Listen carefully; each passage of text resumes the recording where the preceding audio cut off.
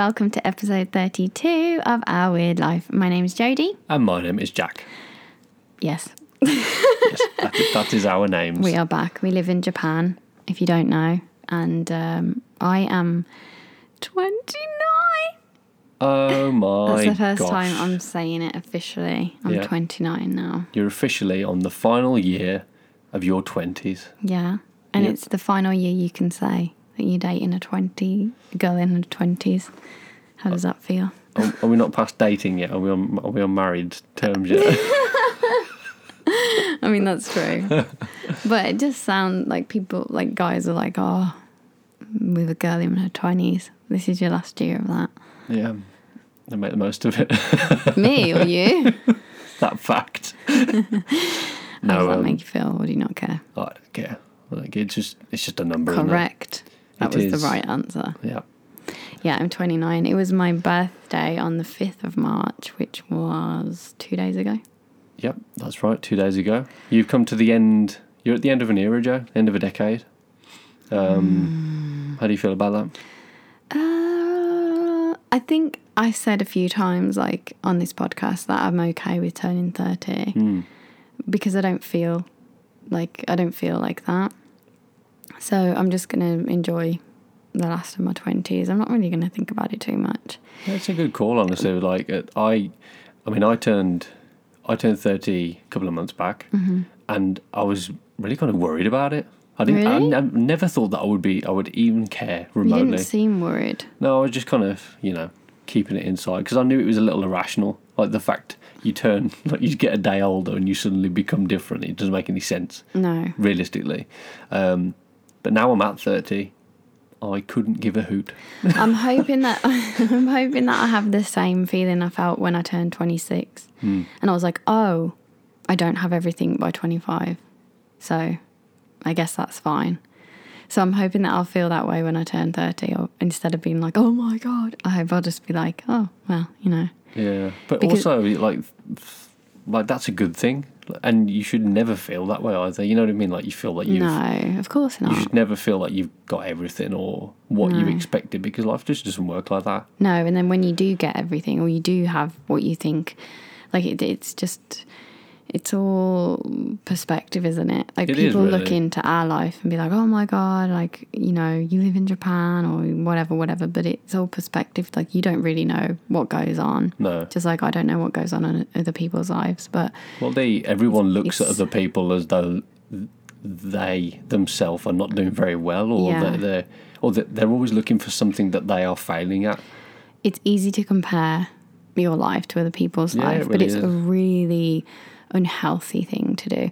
Like you can look at someone's life and say, oh, that's an interesting thing, or how did you do that, or you Yeah. can ask them about it, and generally you'll find out that it wasn't achieved the way you think it was.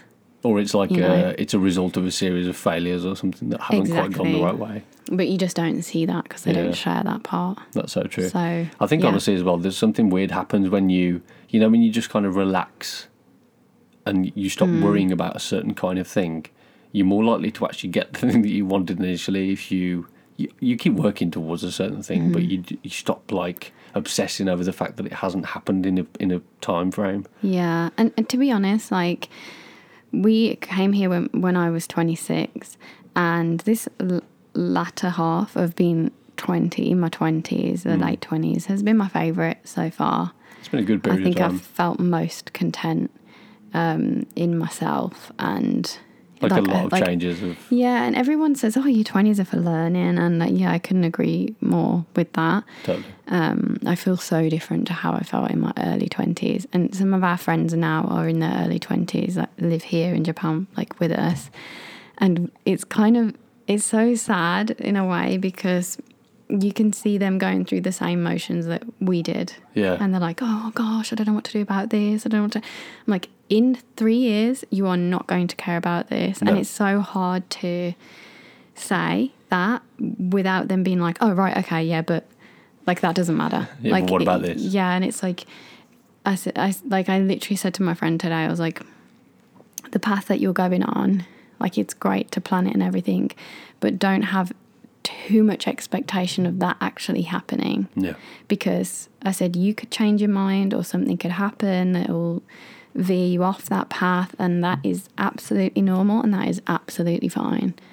You know, but I think that you either grow up having the mindset of like, this is what I want to do, and if anything veers me off that path, then you have a negative feeling towards it. Yeah, like I've failed. You failed, or this isn't what I was supposed to do, or this isn't what my family think I should do, or this isn't what my friends think I would have turned out like. Yeah. Who cares?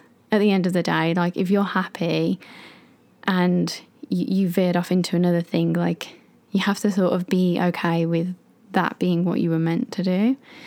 If you're happy, obviously. If you're not happy, that's a different matter. But, you know, but trying to live up to someone else's expectations is never going to be it. You're never going to be happy because you have to realise what you want. You know? Yeah, that's right. I mean, yeah, you have to kind of question whether your image of what you think happiness is or achievement is of your own doing or of someone else's doing. Yeah.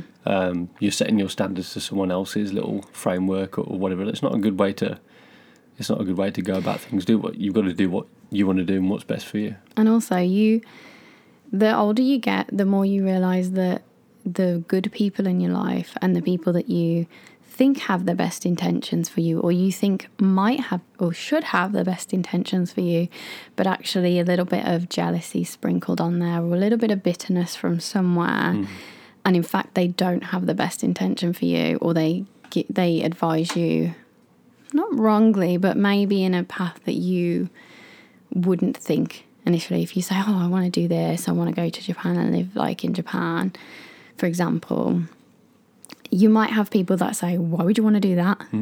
And you don't know where that's coming from, that sort of thing, you know. I'm not saying we did have that, you know, but... No, but in any decision in life that happens, that being an example, let's say, a type of decision like that, a big move, you always have people who have their own views of the way that should go. Yeah. But if it's against what you think is right, that doesn't mean that it's wrong. No, exactly. Necessarily. Yeah. Because as well, you have to be open and willing to hear advice from people that have lived longer than you and have way more experiences than you. Yeah. And if they have good intentions for you, they will advise you well, you know. But they might be also envious of you. You have to keep that in the back of your mind, you know. You're young and you're going on a new adventure or whatever it is that you want to do, like making more money or whatever. You have to have that in the back of your mind as well, which is not the greatest thing to think, that person might be thinking, oh, I wish I'd have done that when I was younger. But it's easier to see when you're a bit older. It is. And you don't feel like exactly negative towards those people either. You're just like more of a, I wish that you could have experienced this because I'm telling you now it's great and I'm happy that I did it. But I think just don't live in regret, and you probably won't feel those things towards people when you're offering younger people advice, you know? No, that's a good point. Honestly, I think the best thing that people can do, which is certainly what our family seemed to do for us, was they can just offer their support in a way that's like, whatever you choose to do, we accept that. Yeah. Because that's what you want to do, and, you know, that's what's going to make you happy right now. That's the best thing anyone can do, because no one can predict the way something's going to go. No. You might take a decision and they might be thinking, ooh, that's a bit of that's a gamble. That could go wrong. But that's not the point. No. But also we're not so bold in our decisions to say, this is what we're doing and that's it. We often ask for advice, like, should we do this or this? We're not 100% sure. But at the end of the day, like, only you have lived your experience. Like, only, like, we've done the jobs that we've done in the places we've done them. So that's right. It's difficult for someone else to say, well, yeah, you should do that or not do that, because they have not lived your experiences. So you have to keep that in mind too. Yeah, and of course, and I mean, as recent events have shown, life throws sometimes minor ones, sometimes major life-changing curveballs, and you can't predict those. They're out of your control. Yeah, they really are. Which, in a way, you should think of that in good terms, because it means that whatever decision you take, nothing's so permanent as to fix you into like you've got your feet buried in cement or something, and and you can't do anything about it. Nothing's permanent. You can change anything pretty much.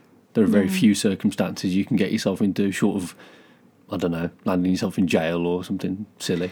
Yeah, I mean, we've obviously been very fortunate in, like, with our decisions that we've made, but there wasn't, a whole lot of, there was, like, obviously a whole lot of planning and a whole lot of thought that went into things that we've done. Yeah. But there also is a whole lot of, like, winging it, which is kind of my favourite thing. And that doesn't mean to say that you don't worry about the potential of things going wrong, but it's just you have to accept that things might, and you've got to be okay with that. And if you're okay with that, then anything that happens you'll deal with it. Mm-hmm.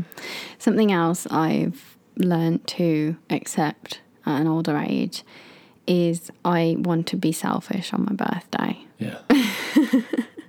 And I definitely felt like that this birthday. I was like, yeah, sure, get me a present.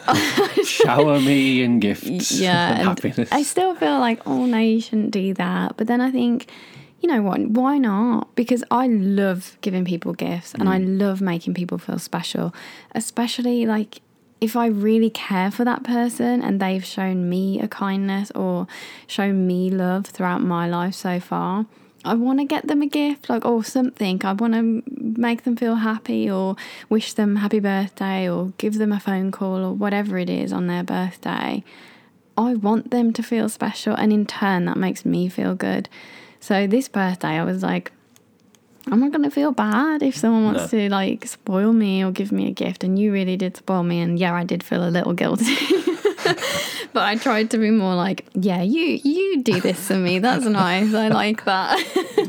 I tried to be a little more accepting of it and not feel so guilty, that it was all about me. And it's like, you really did spoil me and Jack took me to this beautiful onsen, which is so close to our house, like 20 minutes down the road. But we've never been before, and it's always like the town that this place is, it's known for the onsens that they have. If you don't know what an onsen is, by the way, it's like I was about to say, sorry, it's like a hot spring or a hot what do you call it, like a bath, jacuzzi style thing. Sorry. And no, it's okay. So traditionally it was mixed, right, like male and female, and you go in naked in the nudie. In the nude. In the nude. But now they have like separate male and female. They still do have mixed ones, and they also have, very rarely, but they have ones that you can wear bathing costumes in. Yeah, they're less frequent than probably any of them, aren't they, really? Yeah. And the water, so you go in usually naked, and the water is very hot, and it's usually contains some sort of minerals that are supposed to cleanse your skin, and the hot water is supposed to heal as well, like any sore muscles or tired bones, anything like that. Very therapeutic. It's beautiful. But you go in, and also something I didn't know, I always see in pictures like people with a little towel on their head. Yeah. I never really understood that.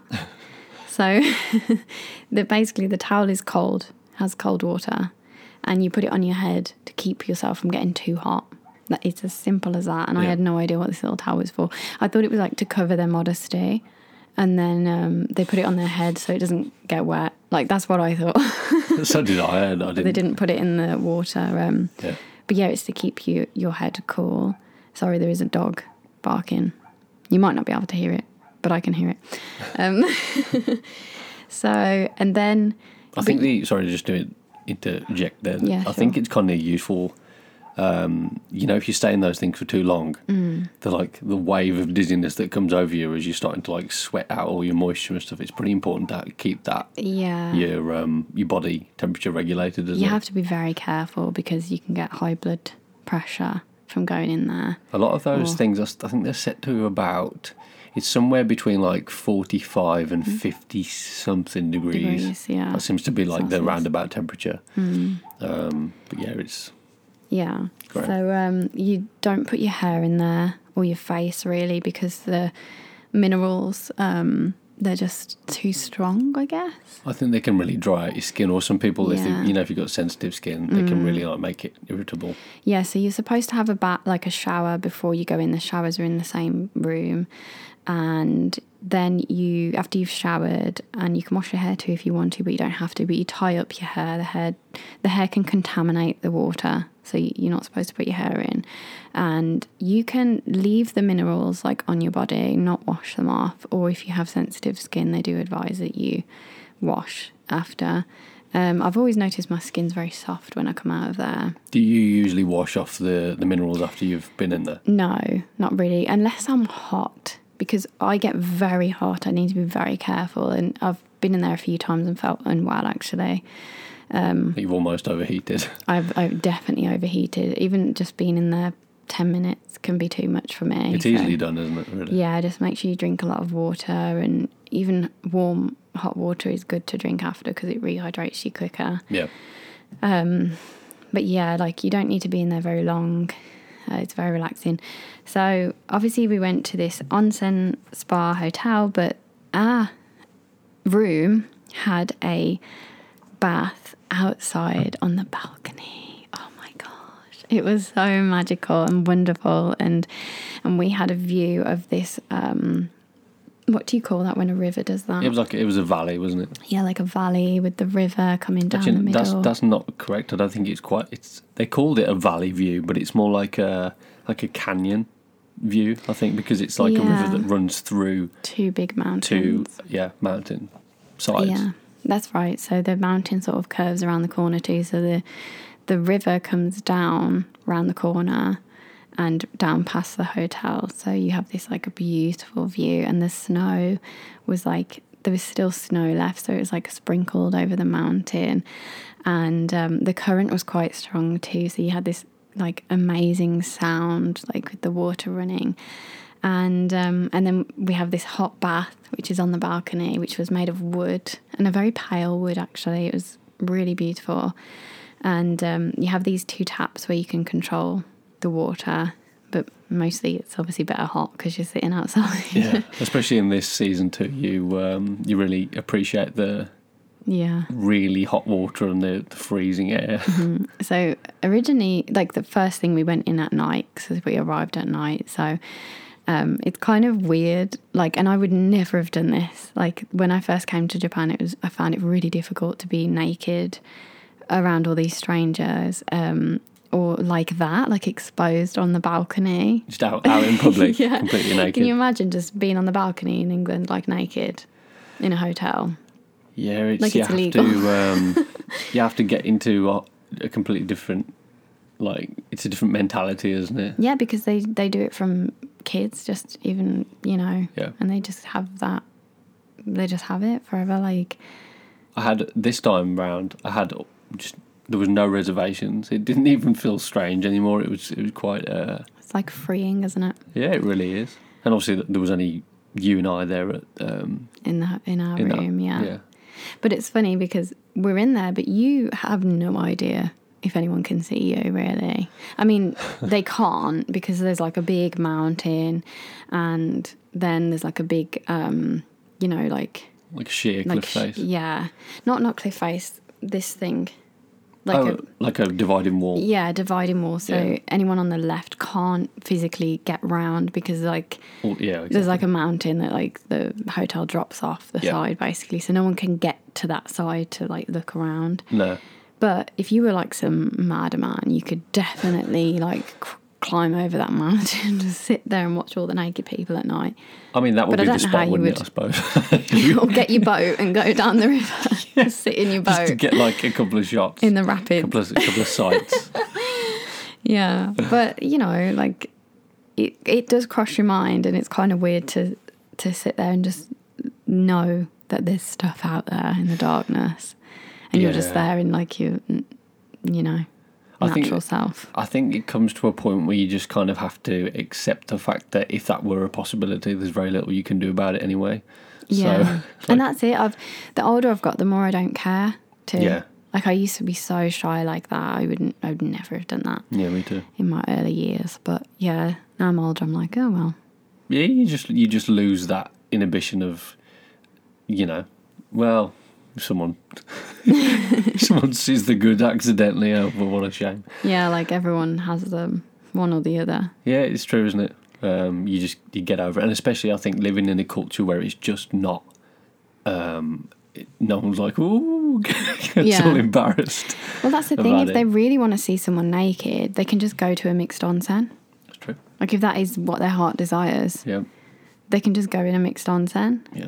And they'd be like, I'm just having a bath, don't mind me. But really, they're like checking out everybody. Yeah. Yeah. So it's kind of, it's just not done like obviously we have like nudist beaches and things like that, which like even that's very like even I would that totally feels do that like now. some kind of cult.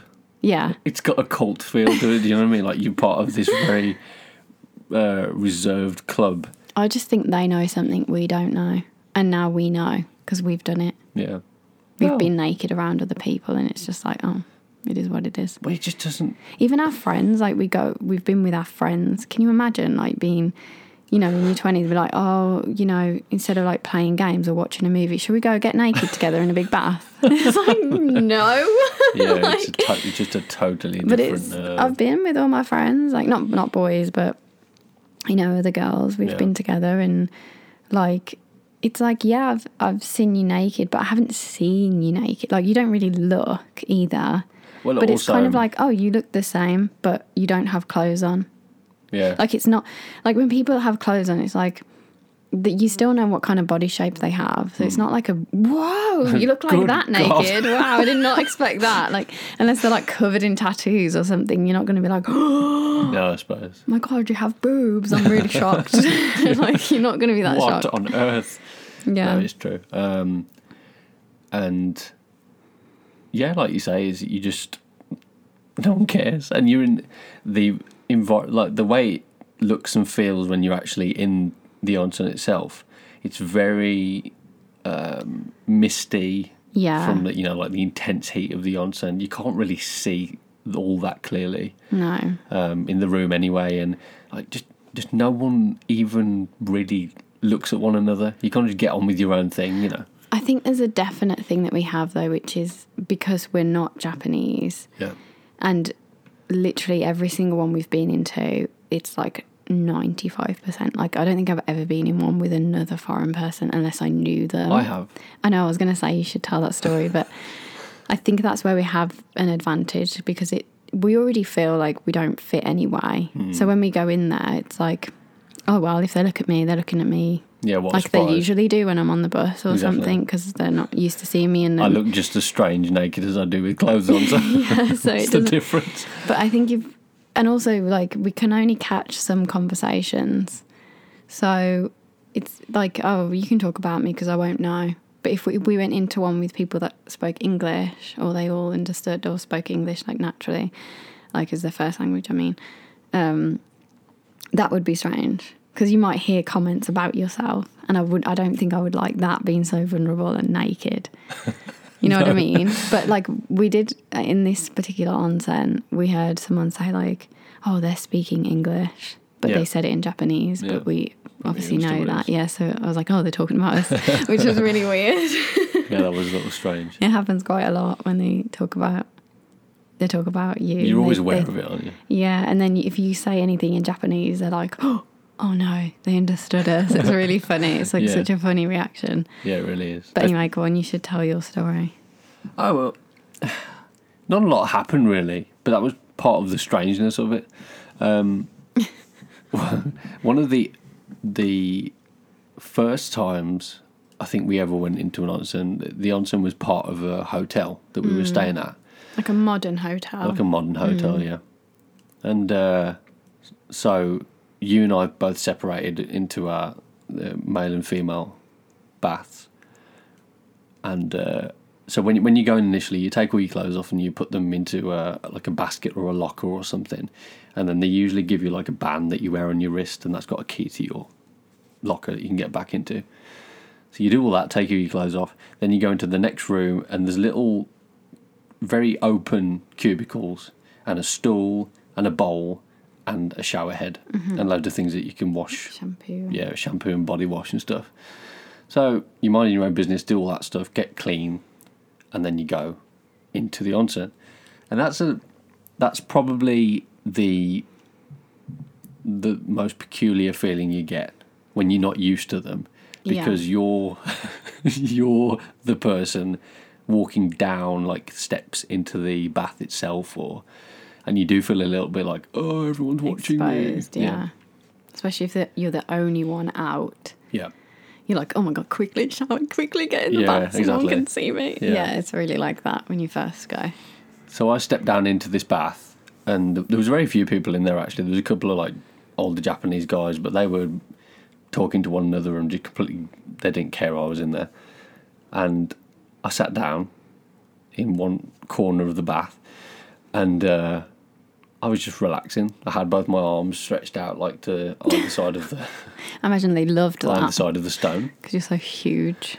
I wasn't sure if my tattoo would cause some kind of offence, because tattoo's really on the done thing in Japan unless you're like a member of the mafia or something. So yeah, a lot of onsens ban them. Yeah, so that was a bit sketchy, and I think I put a small towel over my one shoulder just to cover that. It's the best thing to do if you can.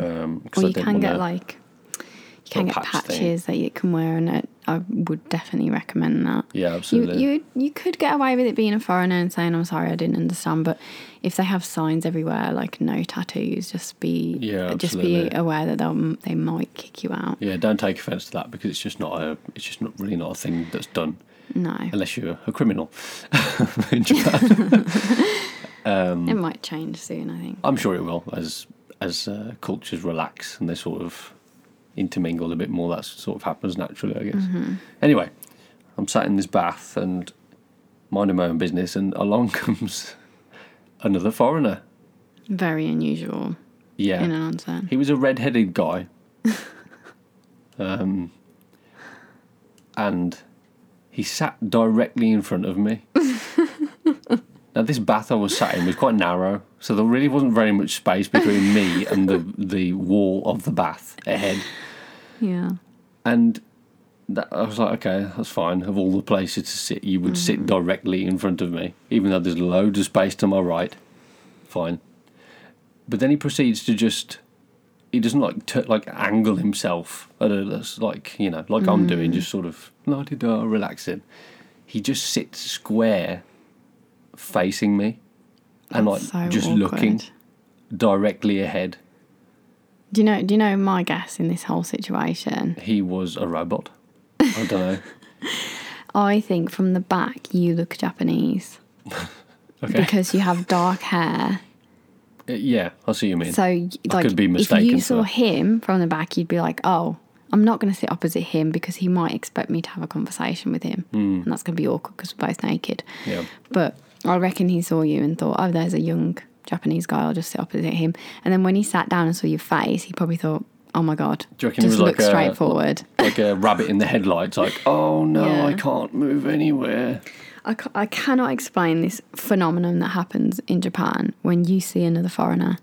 Oh, it's terrible. It's It's horrible. really weird. Yeah, because for It's like, some don't make eye contact. reason, neither one of you wants to acknowledge the other person. It's like, why are you here? And they're probably thinking, why are you here? Yeah. Because Japan is predominantly, it's Japanese, full of Japanese people. And something that's kind of nice is being in an area where you're not surrounded by people you're so used to seeing all the time. Yeah. Something that's different. And so when you see another foreigner, it's like a standoff happens. Yeah. You're both like glaring at each other from a distance and then going about your own separate ways. And you just totally try not to look at each other. It's because you know that you can talk to each other most probably. Yeah. You probably can have a conversation. But especially now, because people aren't coming into Japan right now, there's not really any foreigners about, even less than usual. Yeah. So Japanese people tend to stare at you anyway if you're around and about, because they're like, oh, what are they doing in the middle of nowhere, like in this little village or something? They just don't expect to see you. And generally they don't ask unless you start up a conversation with you. They'll be like, oh, where are you from? But when you see another foreigner, you immediately are like, how are you here? Like, and they're thinking the same thing about you, and it's kind of strange because you try and listen to hear what language they speak. Because we were in a shop the other day and there was like 2 Russian ladies in there. Yeah. Because I recognised the accent because I knew a lot of Russian girls. Like, so I kind of was like, oh, they're from Russia. Like, I could hear the accent, but sorry, the language, not the accent. But it was kind of, It's very unsettling. it's like, well, how are you here? Yeah. And it's like, oh, they're probably just the same as we are. Like, but it's just odd, isn't it? It's not like we've got more of a right to be here than any other foreign No, person. of course but not. It's just, it's never not awkward, and I don't know No. what it is. it's because it's just so rare. You know how I imagine it? It's like when a dog sees another dog in a dog park Yeah. or something, or like not in a dog park, like somewhere where a dog wouldn't be, and then the dog sees another dog, and they're Like like, in a house full of cats. yeah. Let's say the dog goes to a cat cafe and there's another dog in there, and you're like, oh my god, there's another dog in here. There's another one of you. How did you get in But here? this is for cats. Yeah. This place always has cats in it. That's the It's thing. like that. You feel like elusive, I think. Yeah, like invisible. Well, not invisible. Well, because many Japanese people, they don't really actually pay attention to, especially in the bigger cities. Like, let's say you're in Tokyo, no one cares about the random foreigner who's walking around. You're so invisible generally, Yeah. and that's kind of nice. Sometimes you like just being, not seen, or you just like to just sort of blend in. Yeah. But when you see the other foreigner appear, you're not elusive anymore. It's like you've been caught out for something you didn't know you did wrong. But it's like that in these villages. Yeah, it's true. Like any of our shops in our village, if we saw another foreigner in there, it would be like, but we're the only foreigners in What this the village. hell are you There's doing only here? like another family that live here and we know who they are. Yeah. That's it. Everyone else is Japanese. Exactly. Everyone. And there's about 4 people that speak like English to like a native level Yeah. that we know in this village. We've got like a checklist of people that we know should be here. And it's like, and you're not on it. If you're not on the list, then let me check your papers and make sure you should be. Like, who are you? It's so weird. It is so strange. I can't even explain it. Well, I guess it's like, imagine that you just don't see another foreign person like for like every 2 months or something, other than people that you know that already live here or you see often. And then imagine you just see one and you're like, oh, like it's just so unusual. I think as well because of the language barrier. On a daily basis, you hear so much Japanese, much of which passes over your head. Yeah. Like a breeze, you just don't even notice it's going on. It becomes like a bit of a bubble, and the bubble's like broken. It is like that. You hear another conversation, Yeah. and you understand every word. You're engaged in a way that's just doesn't quite happen in the second language. I think That was one thing I couldn't really comprehend when we went back to England. We've only been back once since we've been living in Japan for 2.5 years. Yeah. We've only been back once, and have we been here 2.5 years? Is that right? Yeah, that's cool. Yeah. Yeah, so I was like, I don't know anymore. We've only been back one time, and that was one thing I just couldn't get my head around, that I could hear all these conversations. I was like, I can't cope with this. It's like having like 30 voices in my head, and I can understand every single one. Yeah, everything's incredibly noisy, isn't it? Because you're picking up, your ears are like, oh, oh, oh.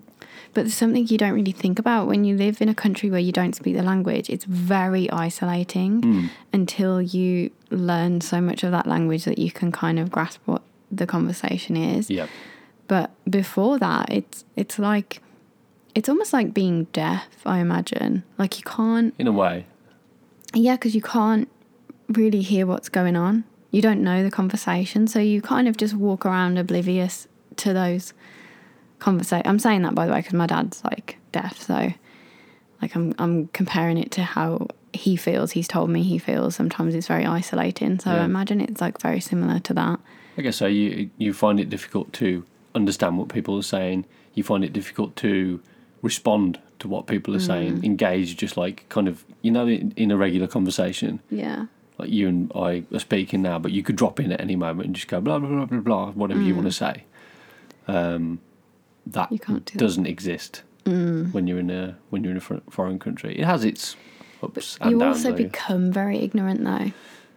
You become very ignorant because you kind of, not in a bad way, not in a negative way, but just kind of like you get used to being in your own little bubble. Like oblivious. And you can listen to your podcast or you can listen to whatever it is, and you get used to being in your own little bubble and you're okay with that eventually. Like you find that it's actually not isolating and actually it's okay. Yeah. And it's like almost like a safety bubble, like a safety net. So then when you see another foreigner and you know that you're going to be able, like, potentially understand them, or you hear them speak in English, you almost feel like, wait a minute, do I interact? Like, I can't remember how this goes. Do I just like listen and ignore? Or if I hear something like, oh, I don't know how to get there, and it's like, oh, do I interject now? Like, I can't remember. What's the etiquette for speaking? Yeah. That never fails to amaze me, actually. The longer I've been in Japan, the less I know, like, of my own language. English drops out of my head on a daily basis. I lose words, and I just don't remember simple things. So much so that when you're trying to teach English, or someone asks you, what's this in English? And you're like, Yeah. And you get like the weirdest look, like, like you don't know your own language. Are you sure you're from that place? Really? Yeah. Why does that happen? I guess you get so used to not using it on a regular basis. Yeah, just here. I've actually started to have like little American inflections. Inflections. On See, there's another one. Yeah, on my words recently, because I have noticed people that I teach with are American or Canadian, and there's only a couple of other British people that we interact with a lot, but I don't see them like every day or it's mainly like American English, isn't it? Yeah, that I teach with. Yep. So I've started saying like better and water and 30. Like I've started doing that, which is really strange. Yeah. But I know I'm doing it, but after I've said it, I'm like, oh well, it's too late now. I've said it. Yeah, like it's out there in the ether. To the point where my Japanese teacher that speaks English and has an American accent, he noticed that I said water, and he actually laughed at me. He was like, water, and I was like, what? I was like, oh my god, you can tell the difference. So now you're being mocked by a non-native speaker of English about your English. But that's because I teach with him. I think that's why. Oh, people rub off on you, don't they? Without doubt. Especially me, yeah. I spent like about 2 days with a girl from Liverpool, and I just suddenly had a Liverpoolian accent. I was like, what's by the wind? I can't even do it now. I did like the like. Yeah, it's very easy to pick up those kind of habits and things from people. You don't seem to. Do you not think? No. It was always a fear of mine that people would speak to me from back home and be like, oh, you've changed. Who are you? You're a different person now. Who do you think you are? What kind of accent's that? That's not where you're from. You snob. You imposter. Who are you and what have you done with the You're not journey? American. Who do you think you are? But our American friends do the same thing. Yeah, they say they've like, definitely picked up some little gems like from boot us. instead of trunk, and Yeah. like I said to my friend today, I was like, oh, I'm such a Wally, I'm sorry, and she was like, you're not a Wally. And then later when I spoke to her, she was like, what's a Wally? I was like, I remember that she was like, you're not a Wally. I was like, what if it was like a compliment to myself? She's like, I just assumed from the context that it meant you were saying you were an idiot. I was like, yeah, just silly, I guess. I think Wally is like a Cockney thing. Is it? Yeah. I remember from like Only Fools and Horses, Del would always say, you Wally. You Wally. Yeah. It's quite harmless. It is really. It's a nice way of saying Silly. idiot without sounding so aggressive, I suppose. I think it's more silly than idiot. Like silly It's Billy. like daft. You did something daft. Yeah. Yeah. You Wally.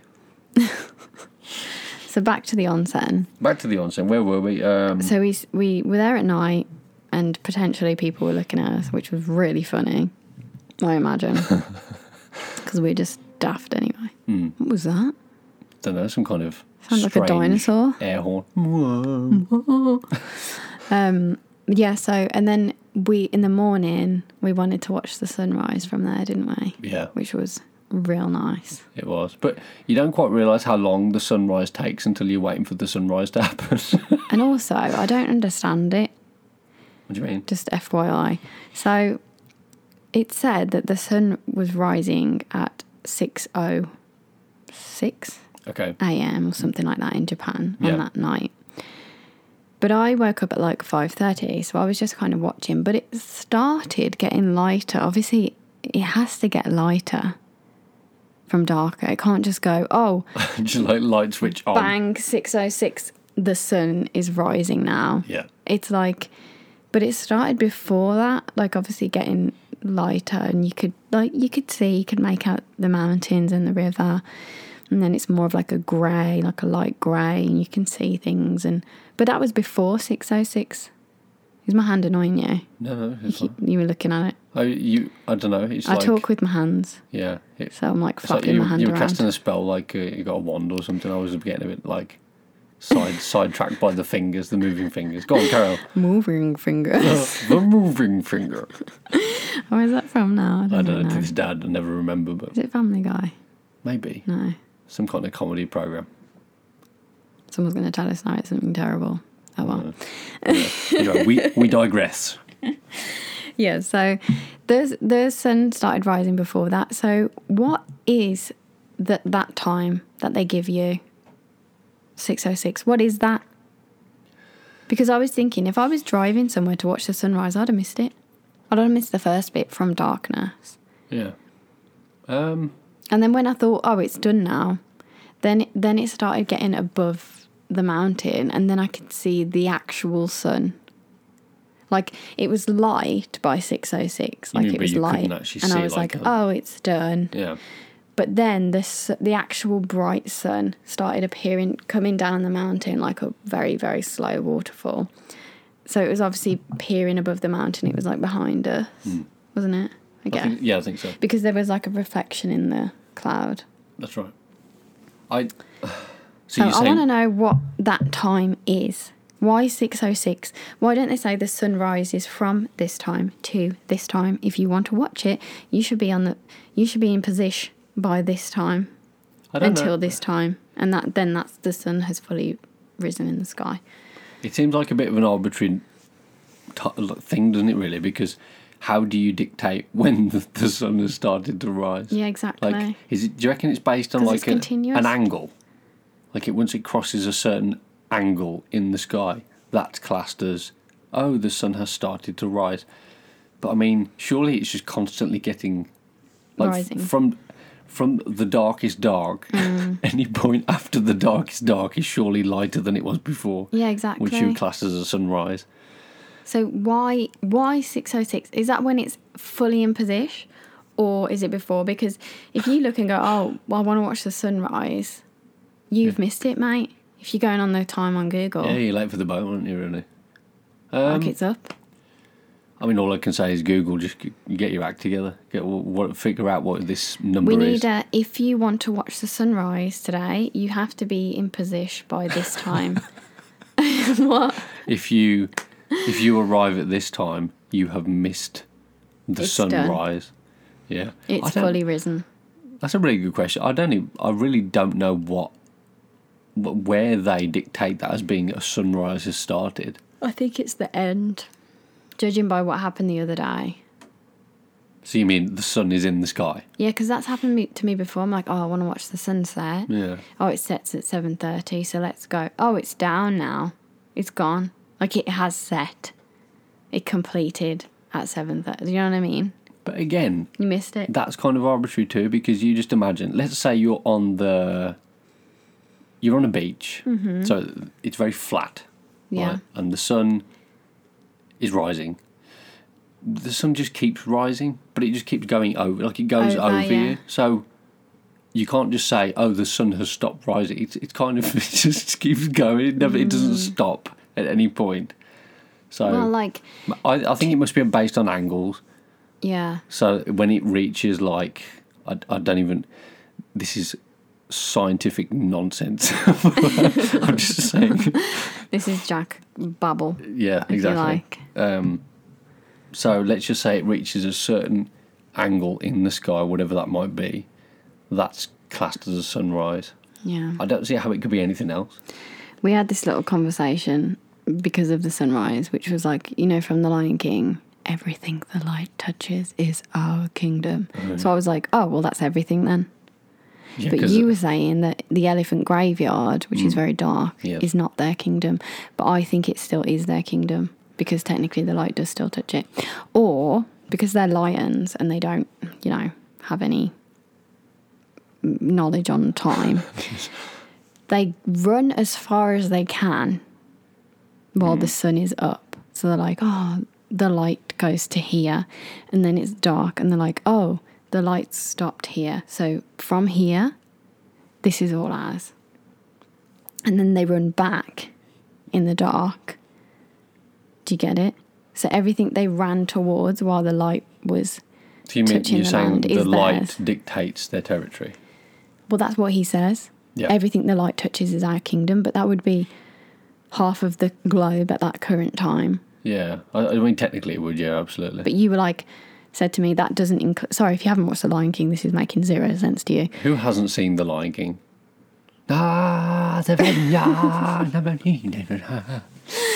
Yeah. Anyway, yeah, you should watch it if you've not seen it. But get ready, get some tissues ready. Well, But anyway, you were like, the elephant graveyard doesn't include the elephant graveyard because it's dark. yeah. My understanding of it was like philosophical. So Mufasa was saying to Simba, everything the light touches, which is everything that's like lit up and illuminated, not in shadow, effectively, is free to roam and you're safe. That's the thing, you're safe. This is like our territory, our safe zone. But in the area like the elephant graveyard where the hyenas are and they're like lurking in the darkness, that's not your place to go, and that's dangerous. But it's still... it would still be light at some parts in the day. I mean, technically, it because like everything's black, right? Unless light touches it, it's just black. You can't see it. So, but light, when it reflects off stuff, you can see it, and that's how you see shapes and objects and all that kind of stuff. So, yeah, I see what you mean. I need to watch it again. Because I'm pretty sure that he does feel like he owns the elephant graveyard. Like it's still part of his thing. Just like a rough area. Just like Yeah, because he's not allowed to go there, but he's like, I'm the king, so I'm going to go where I like. And then Yeah. he gets like stuck, doesn't he? He does. But I think that he still thinks that it's his. Which is why my theory is the lion, like as far they own it as long as they can see it. Right. Because as far as they can run in a day is their kingdom, and then it's dark. Yeah, I suppose. So they're like, oh well, What's the second line of that? Everything the light touches is yours. Is that right? is our kingdom, and Is our then kingdom. God, I don't know. But again, I think that's philosophical too, because it's almost like it's like roads untravelled, areas that you haven't been to is not yet yours. You haven't explored it yet, so it's like it's stuff yet to conquer or yet to go into. So maybe. when he runs away Yeah. from home, run, Simba, and never return. Yeah, when he runs, when he runs away, there's light there. It's a very sunny place. So does he not think that that's his kingdom either, or does he think that's his kingdom? Because his dad's like, I own this place too because it's light here. I think it's just anything unfamiliar. Or is he saying? Is he really saying, as far as you can see right now from this point is our kingdom? I don't know, Joe. Like off from the horizon is not your kingdom because you can't see it. Yeah. It's not. There's no light there. I'm Gonna have a little Google of that later. I'm uncertain. I've definitely thought of it on more philosophical terms rather than literal Yeah. light touching areas. I have something to tell you that kind of does have something to do with light. Does it really? No, I've lost it. Oh, It's fine. no. I found it here anyway. You can look at this. Okay. Here we go. And let me think. Is there anything else I wanted to say about my birthday? We did that. We had amazing breakfast. Oh, the breakfast was pretty cool, wasn't It it? was so good. It was like 16 tiny little bowls, and in each bowl was something different. So there was two different types of fish. There was a salmon, and I think it was mackerel. Maybe. You just get like these tiny little portions of the fish, and they were marinated in. I think the salmon was marinated in like a soy sauce. Was it? I thought it was like lemon and pepper. That was the other one. That's right. The salmon was in the soy sauce. Yeah, the mackerel was in like a lemon and pepper sauce. Oh, really? Then there was various types of Japanese vegetables. There was like a salad bowl thing. How do you say vegetables in Japanese, Jack? Yeah. Yasai. Yasai. I was said yabai, which is terrible. Yasai. Or you can say kudamono. Are you sure? No, that's fruit.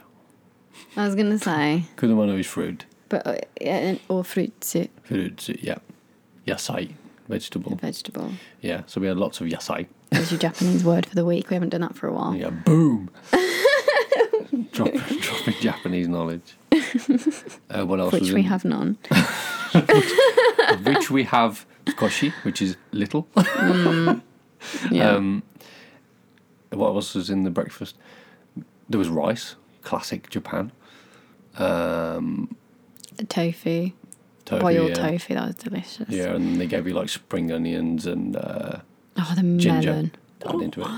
Yeah, there was a bowl of fruit which had some fruit of the gods. I don't know where that came from, but it tasted amazing. It was the most delicious, And then juiciest something melon. that looked like Turkish delight, but it was orange, and it wasn't Turkish delight. It was like jelly, but it was passion fruit. It was Japanese delight. I thought the that, whole did you? thing was Japanese delight. It was pretty spectacular. It was great. And for some reason, me and Jack we had the giggles all day. And it started at breakfast. It did, and it just continued on throughout the day. I was laughing so much because things in Japan tend to have it's very flavourful, isn't it? Yeah. But they're often not very sweet, but they can be very like salty or they have a lot of pickled things. And Jack picked up this whole bit of, it looked like spinach or some sort of leaf of a plant, but they'd like marinated it in... For about 5 years by the taste. It was very, very salty. And I took like a little bit of the leaf and put it with the salmon and the lemon juice, and it was perfect, like really nice balance. It's all about balance, isn't it, Japanese food? A bit of this, bit of that, a bit of this, bit of that. Everything like complements each other. Yeah, very complimentary. Jack just picks up the whole chunk of this stuff, puts the whole thing in his mouth, and like when I looked at his face, I just couldn't stop laughing. He's like, I've got to spit this out. I was like, you can't.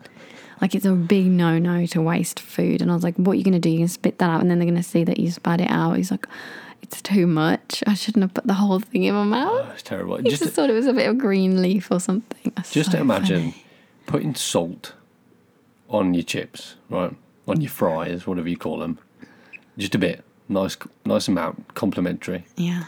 Then just imagine pouring all the salt in the world onto your chips. Now try eating them.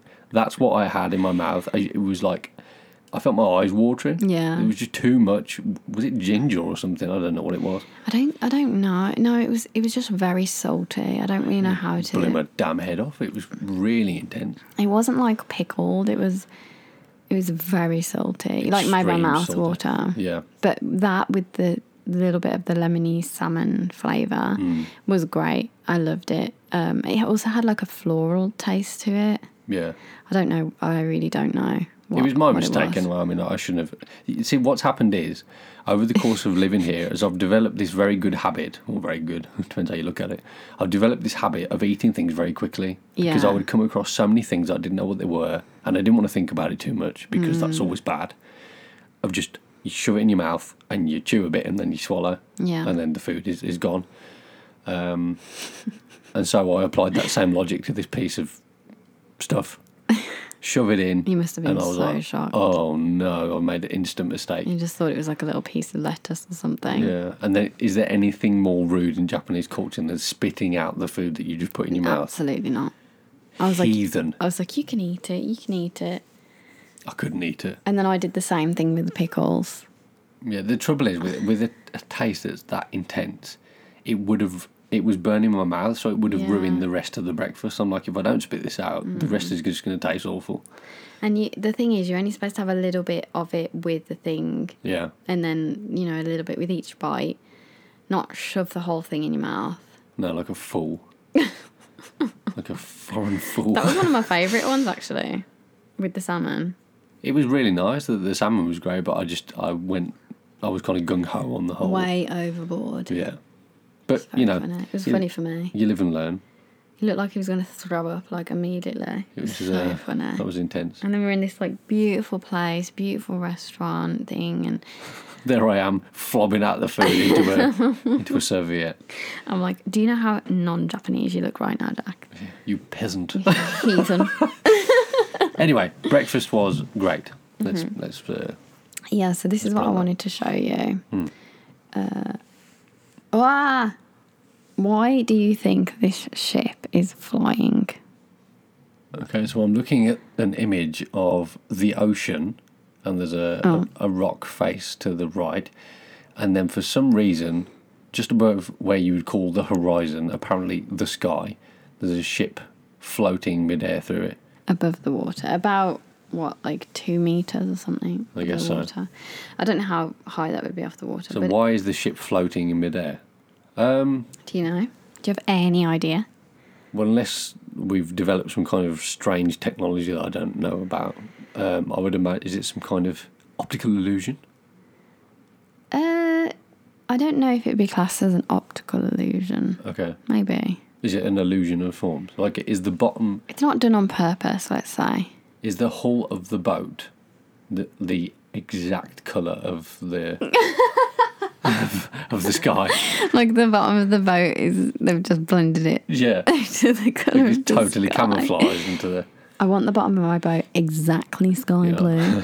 Specifically the sky in the southwest coast of England. At the time, 6:42. And then David Morris is going to stroll past and take a picture. It's going to be great. It's going to end up on the news. No, that's not the reason, Jack. Okay, I've been fooled. What's happened? So What's this madness about? the man that saw it, he said it just must be on water. Like it must be floating on the water. Like it's not floating in midair. But to Okay. him, it just looked like it was floating on midair. Right. He's like, I don't want to understand it, but it must be on water. Okay. So basically, let me find the... I mean, if you saw that, so had he taken a picture? Is that what it is? It's an image, or is it a still from... He took the picture, yeah. No, he took the picture. So it's called a temperature inversion, Oh, and it produces a mirage. mirage. Mirage. How do you say that word? Mirage. Mirage. In Mirage. Japanese. Yeah. Yeah, so basically, it's like, it is a form of an optical illusion known as a superior mirage. Did you say mirage? Mirage.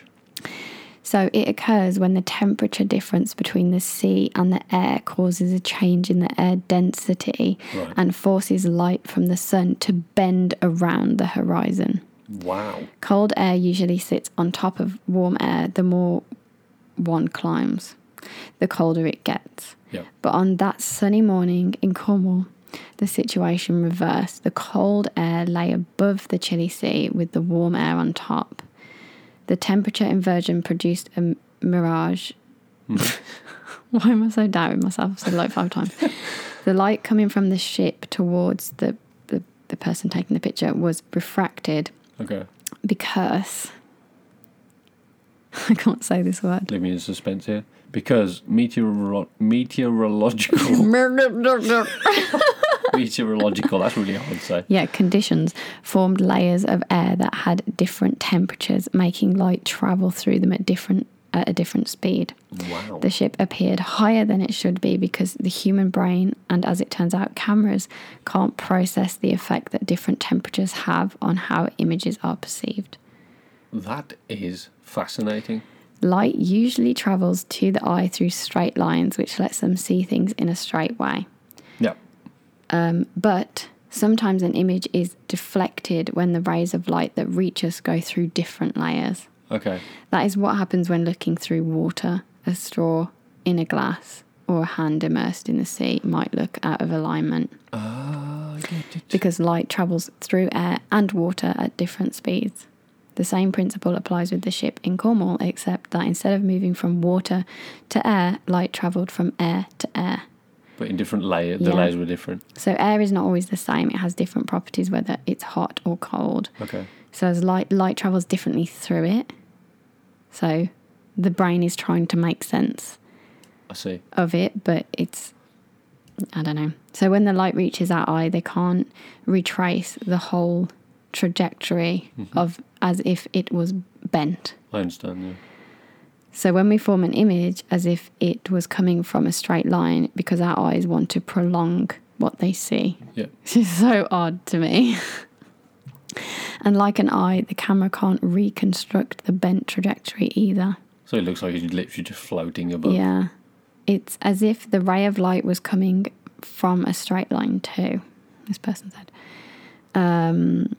But yeah, this has happened many times, and it usually happens apparently in Antarctica because of the cold air and the warm air. So it's unusual that it happens, but I guess because of this, was it a hot day or a cold day, did I say? I don't know. Because of this day, Yeah. specific An weather. unusual day. Yeah. That's why. That effect was produced. Yeah. That's unbelievable. It makes sense though, because you know when you, like you said, you stick your hand into water and then you look down into the water. It's like your joints are all offset from where your actual body is. Yeah. And I guess that's happened in exactly the same way with the ship. So there is an example of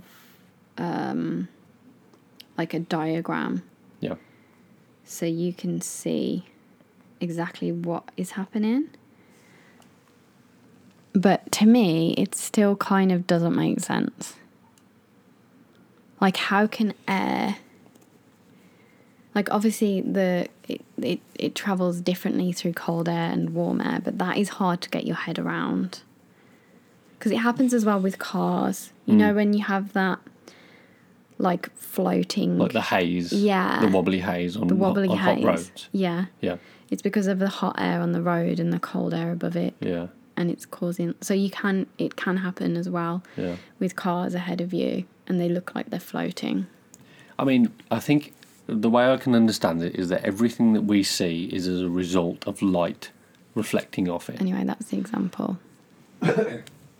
Everything we see is as a result of light reflecting off it. Yeah. So what's happened with these different layers of air is that light is passing through each layer of air in a different way, and it's effectively bending, is what that article was just saying. So the image that we see is displaced from where we would naturally see a straight line of light up here, because it's been bent upwards, just like this. But I don't get how it's mirrored. As in, Like, because the boat is exactly the same, yes, but it's above, but you can't see the boat below. that I don't entirely understand, honestly. Like, look at that picture. Yeah. So it's like a diagram of, and it's like, well, the boat's just up here now. This is the boat you see. It's floating above the water, Yeah. but the actual boat is below it. But you can't see that because there's cold air there, or hot air. I can't remember. Sorry, Yeah. which way it is. I don't know. How does that make sense? That's a very peculiar phenomenon. Like, I actually find like things like this really interesting, and science really interesting, like in this way. But I don't like it when I can't understand it, or it doesn't really Yeah. make sense to me. Like, I really have to break things down for me to go, oh, okay, that makes sense now. I'm like, it's still how is it floating? And then it makes you think, what are the things in the world do we see that we're not actually seeing? Yeah. Have you got the image of the actual ship, the boat. the way it was? Because what I think is, to us it looks like the top part of a ship is floating above the water. Maybe Yeah. that's just all of the ship that is visible. Like, the flat line at the bottom of the ship that appears to be above the water is actually just where the water is. But because of that displacement of light, it looks like it's been separated from the waterline and moved upwards. So even though it looks to us like the hull of the ship is just invisible, it's actually not. But that's a real peculiar phenomenon. It kind of makes me think, how many times do we experience something like that? You know, That's where what I was saying. we see a mirage of anything. That's what I mean. Like, you know, it's kind of like... I think that's what it is. You know, so now we've seen the line of the water, the line of the sea, and then we've got a gap in the middle, and then just above that is the boat. Just imagine that the boat was connected to the water. That's the whole boat, right? But because of light, those layers of air, the light is bent, skewing it upwards. So the image of the boat that we see is up here, as opposed to connected to the water down there. Yeah, that's right. But then why isn't the water up there too? Why is it only the boat? Because I guess that the layer of air that is on the water or immediately above the water doesn't cause a refraction of light up. So... What I'm saying, the way it passes through air is different to the way it passes through water. That's what I think all it is. The ship is in the air. I love that you're like, that's it. That's all it is. It's so simple, Jodie, you stupid idiot. No, it's absolutely not simple. I'm just trying to make sense of it. Oh, I can't see the diagram now. I don't know where. I think what was the phenomenon called? Did it have a name? Sorry. Yeah. Because I've honestly never seen anything like that before. Superior mirage. Superior mirages. Wow. There's a few different things like, what did I say? Like infraction something. Fraction mirage. I don't know what I said now. There's a few different things that they call it in this article. Yeah. But this seems to be calling it a superior mirage. So if ever you see a floating ship... Don't be alarmed. Don't be alarmed. It's just a superior mirage. It's just a particularly cold day. Yeah, and there are many layers to be found. How would you know that? You wouldn't, would you? I wonder if that can happen with people. Like you see somebody out in the sea and then they seem to be floating above the water. Possibly. Or is it like a certain distance away that your eye can't make it out? Do you think it has to be? It just shows you how many things that you see aren't necessarily what is there. I do want to mention one more thing. Okay. That we watched the movie Raya. Raya the Last Dragon. Raya the Last Dragon and The Last Dragon. It was very good. We watched the premiere of it because it came out on my birthday, the 5th of March. Yeah, it's a really good Disney film. And it's kind of in a... Would you say it's like been explored in Disney other films before? Like they had Mulan, which is set in China, right? Yeah. And this was set in kind of a similar style era. It still felt very different though. Yeah, it's in a whole little realm of its own. Yeah. It didn't make me cry. It's not an emotional film by any standard. It's supposed to be, I think. Yeah. But it wasn't a Coco film. It wasn't an Up. It wasn't a... I think it was made by some of this... Or is that... No, I'm thinking of the other movie that's coming out soon with the boy mermaids. Oh, yeah, that's thinking of that. Yeah. But I did really like it, and I really liked the characters, and I really liked the storyline. Yeah. But as we were watching it, it felt like a mixture of lots of different movies. Like I saw a lot of Star Wars references, kind of, and a bit like of Avatar, and like I saw a lot of concepts from those movies. Yeah, definitely came into play. Yeah. Like the way she travels and stuff, like reminded me of Star Wars, and definitely the her actual home where it is reminded me of Avatar. Yeah. Yeah. Oh, the Pandora. Yeah, the Pandora. Yeah, it reminded me of that, and that's true. Yeah, it was a solid Disney film, I would say. Though, really, it's pretty good. I'd rate it an 8 out of 10. 8 out of 10. That's pretty high. Well, yeah, I liked it. I do like, you know, I enjoy Disney movies. There's not really any that I don't love. No, it was. It held its own. Let's say that. Yeah, it's nice. I really like the characters. Would you watch it again? That's the question. I'm going to watch it tonight. Okay, marvellous. Because you fell asleep and I want you to watch it. Jack was very tired. I was like, do you know anything? Don't let my tiredness be a judge of that film. I was like, do you know anything that happened? And he said about 5 things, and like 3 of them were wrong. So yeah. I was like, you need to watch it again. He's like, you know the magic thing, and they pulled that. And there was like, there was something about The Last Dragon, I think. He's like, one of them was left alone. I was like, okay, you need to watch it again. Anyway, take it on Jodie's recommendation, not mine. That it was it's a worthwhile watch. I liked the girl that played Cecil. Did you even watch it? Yeah. And the girl who played her is a comedian called Awkwafina. And if you don't know the story of Awkwafina, it's very interesting. Awkwafina. What a name. Yeah. It was like this. I'm pretty sure it's the same Awkwafina. Oh, it might be Awkwafina. I don't know. Anyway, forget it. It's interesting. You should have a look at it. Yep. Go watch Raya, The Last Dragon. I'm just rambling now. Okay, let's call the podcast... Let's bring the podcast to an end, Joe. Thank you once again for joining us on a merry Sunday. We hope you've had a wonderful week. Very much.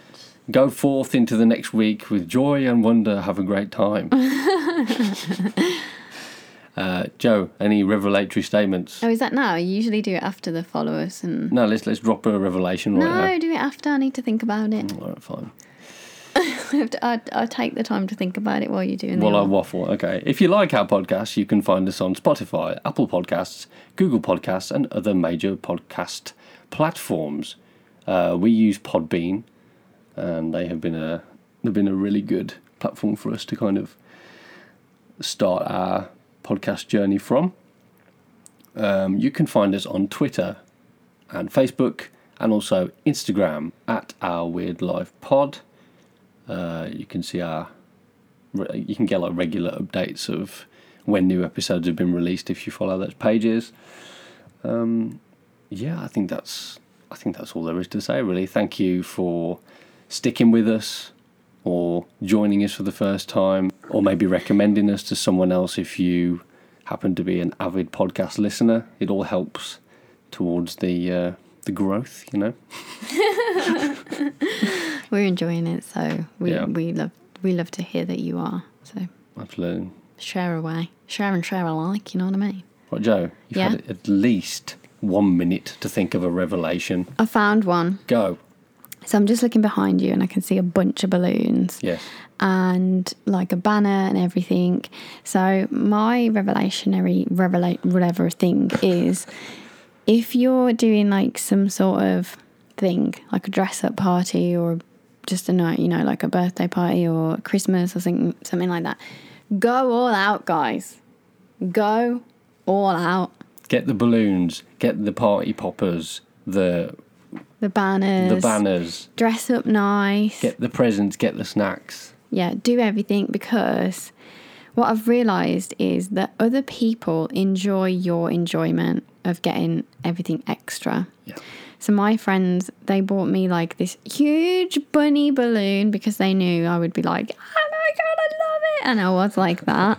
And they bought me all these little, like, different cute little balloons and decorations because they know that I love going all out and being all extra. And I just think it brings so much joy, you know.